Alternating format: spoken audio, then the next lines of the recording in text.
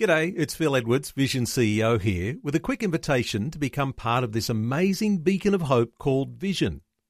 Together we can put our love into action to help people of all kinds build or rebuild their lives on the truth of God. Please consider the part you can play during our upcoming Visionathon appeal, remembering that it's your support that makes Vision possible, including this podcast. Life, culture, and current events from a biblical perspective. 2020 on Vision. Well, another update today, an opportunity to check on the effects of coronavirus in the north. In fact, when I say the north, I don't mean northern Australia, but that nation that lies just to our north, the nation of Indonesia. David Thomas works with Pioneers Australia in Indonesia. He's leading a team that run the Better Learning, Brighter Lives program, aiming to transform communities in Indonesia through the transformation of local school teachers. And David is joining us from Indonesia. David, welcome back to 2020. Thanks, Neil. Really good to chat with you all again.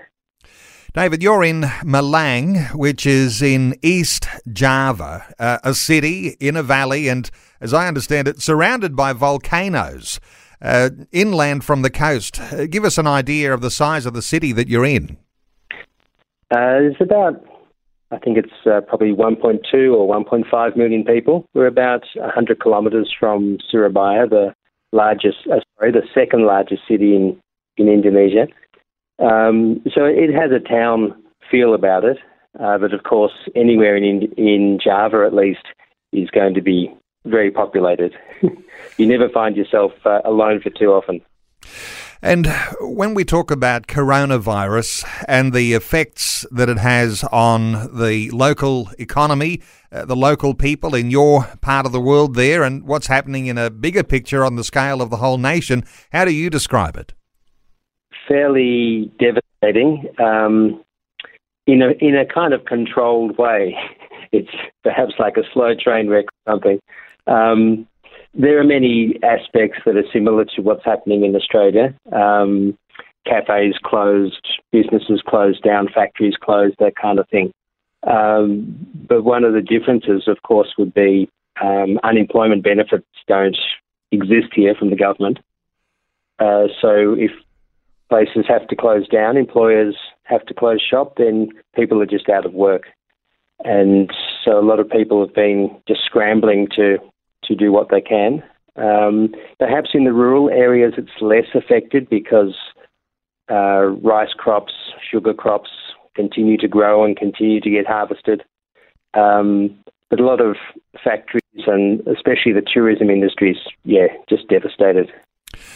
And of course, you've got people who live in the city, and you're there in Malang, and as you say, 1.5 million people. It's a significant sized city, and people are doing all of the sorts of things that you would do under conditions when there is a pandemic on. They're wearing masks, they're using sanitizer, they're doing temperature checks. That's happening in the city, but that's not happening so much in the rural country areas. No, all the traditional things of, different ceremonies and village life seems to be going on as per normal. We just recently had Eid al-Adha, the Islamic day when they slaughter cows or goats, and I was cycling that day and went past quite a few mosques, and no social distancing, no masks, everything was pretty much as normal.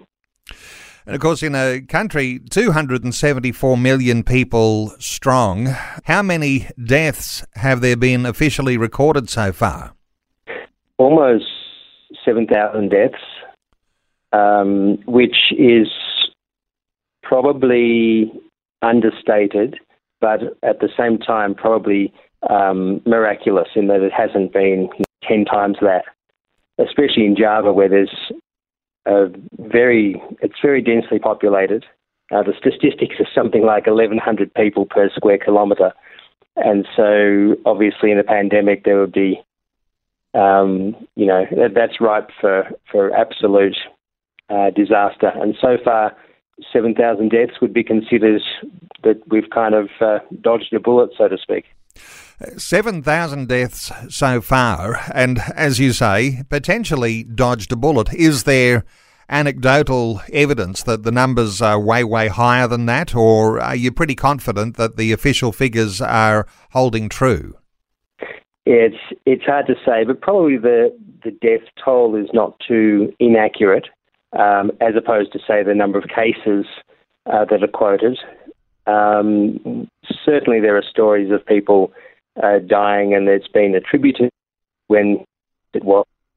But I don't really get into those stats too much. It's more the local stories we hear about unemployment, businesses just not being able to find customers.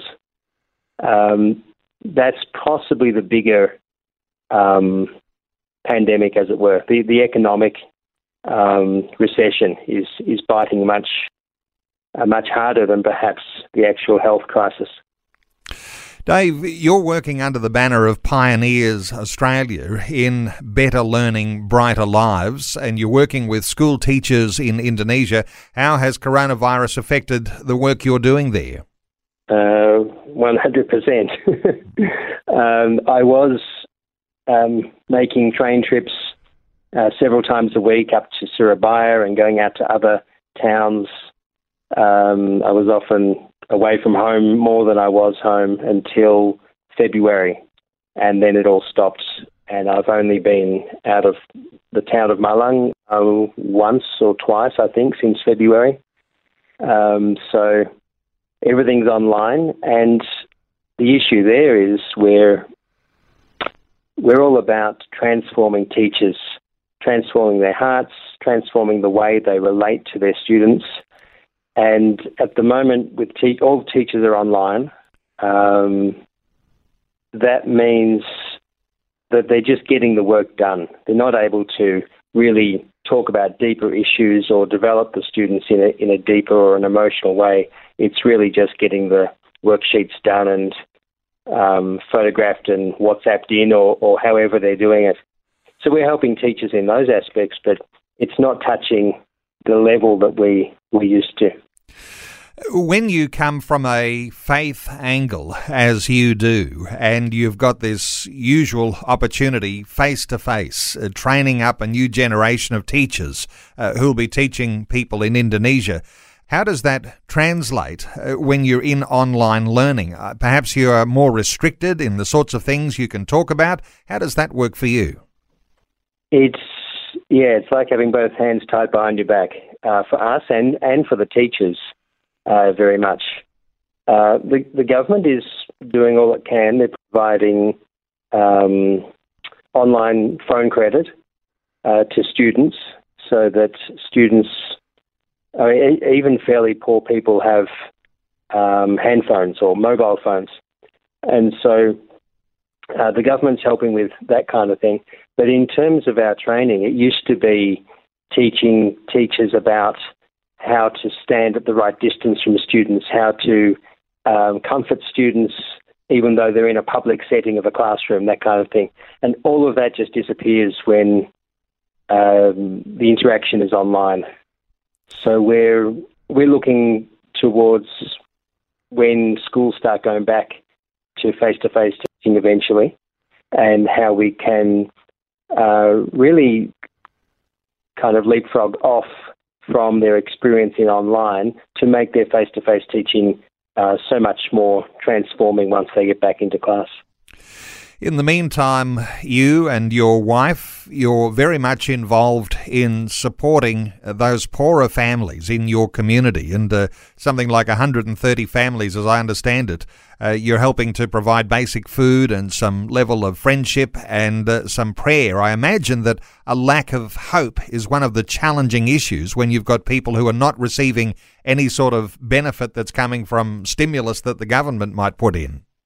Yeah, I mean, especially for young people of perhaps getting to university or a vocational college or something, that's just gone out the window. And yeah, we know of people who have just said, no, I can't do further study anymore, or I can't hope to do that in the future. And other people who have just had to stop stop their career basically and do other things like making hand sanitizer or sewing masks or something like that, with no real hope of when they might get back to their career or if that career will still be viable once things settle down. And you've been helping businesses to pivot to online marketing so that they don't just rely on face-to-face custom, but taking them into an online environment. So you've got a role to play there in helping businesses go to a new level. Yeah, it's been interesting with, to over-generalise, but a lot of smaller businesses haven't in the past had to worry about return customers so much because there's plenty of passing trade, especially if they're on a main road. There are just so many potential consumers that marketing for many people hasn't been a concern until now. And so helping the businesses, people who sell street food, that kind of thing, people who sell vegetables, reflexology, massage people, they've just been sidelined by this. And so helping them to learn how to put up some Instagram posts, make WhatsApp groups to get their services or products out there.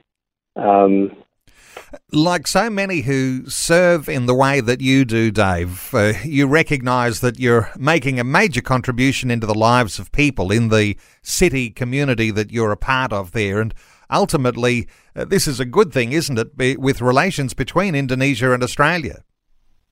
Oh, definitely. And I wouldn't be the first to try and speculate how does Indonesia get out of this pandemic-driven recession.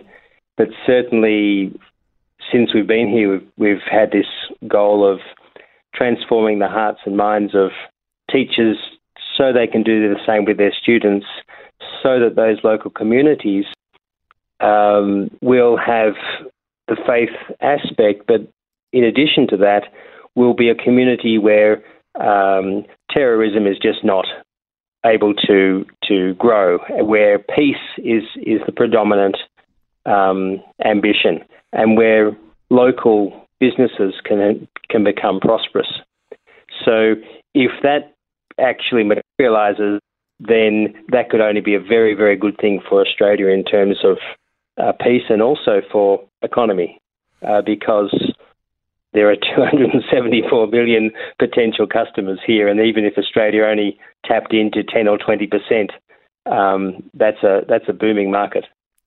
Well, special honour to you, David Thomas, for the good work you do. And when you start to talk about the dimensions of what happens when you become involved in the lives of people in the community there in Indonesia, how that passes from one generation to the next. And when you're dealing with educators, well, what a great prime area for you to be focusing on.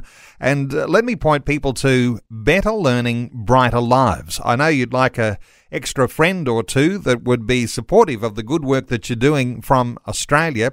David Thomas works with Pioneers Absolutely. Australia in Indonesia. Now, Pioneers Australia are a fabulous organisation, and looking after the way that David Thomas and his family are working there in Indonesia, here's the website, pioneers.org.au.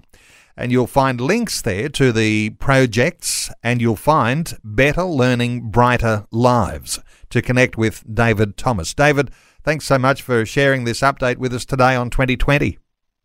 Thanks a lot, Neil. Really good to talk. Thanks for taking time to listen to this audio on demand from Vision Christian Media. To find out more about us, go to vision.org.au.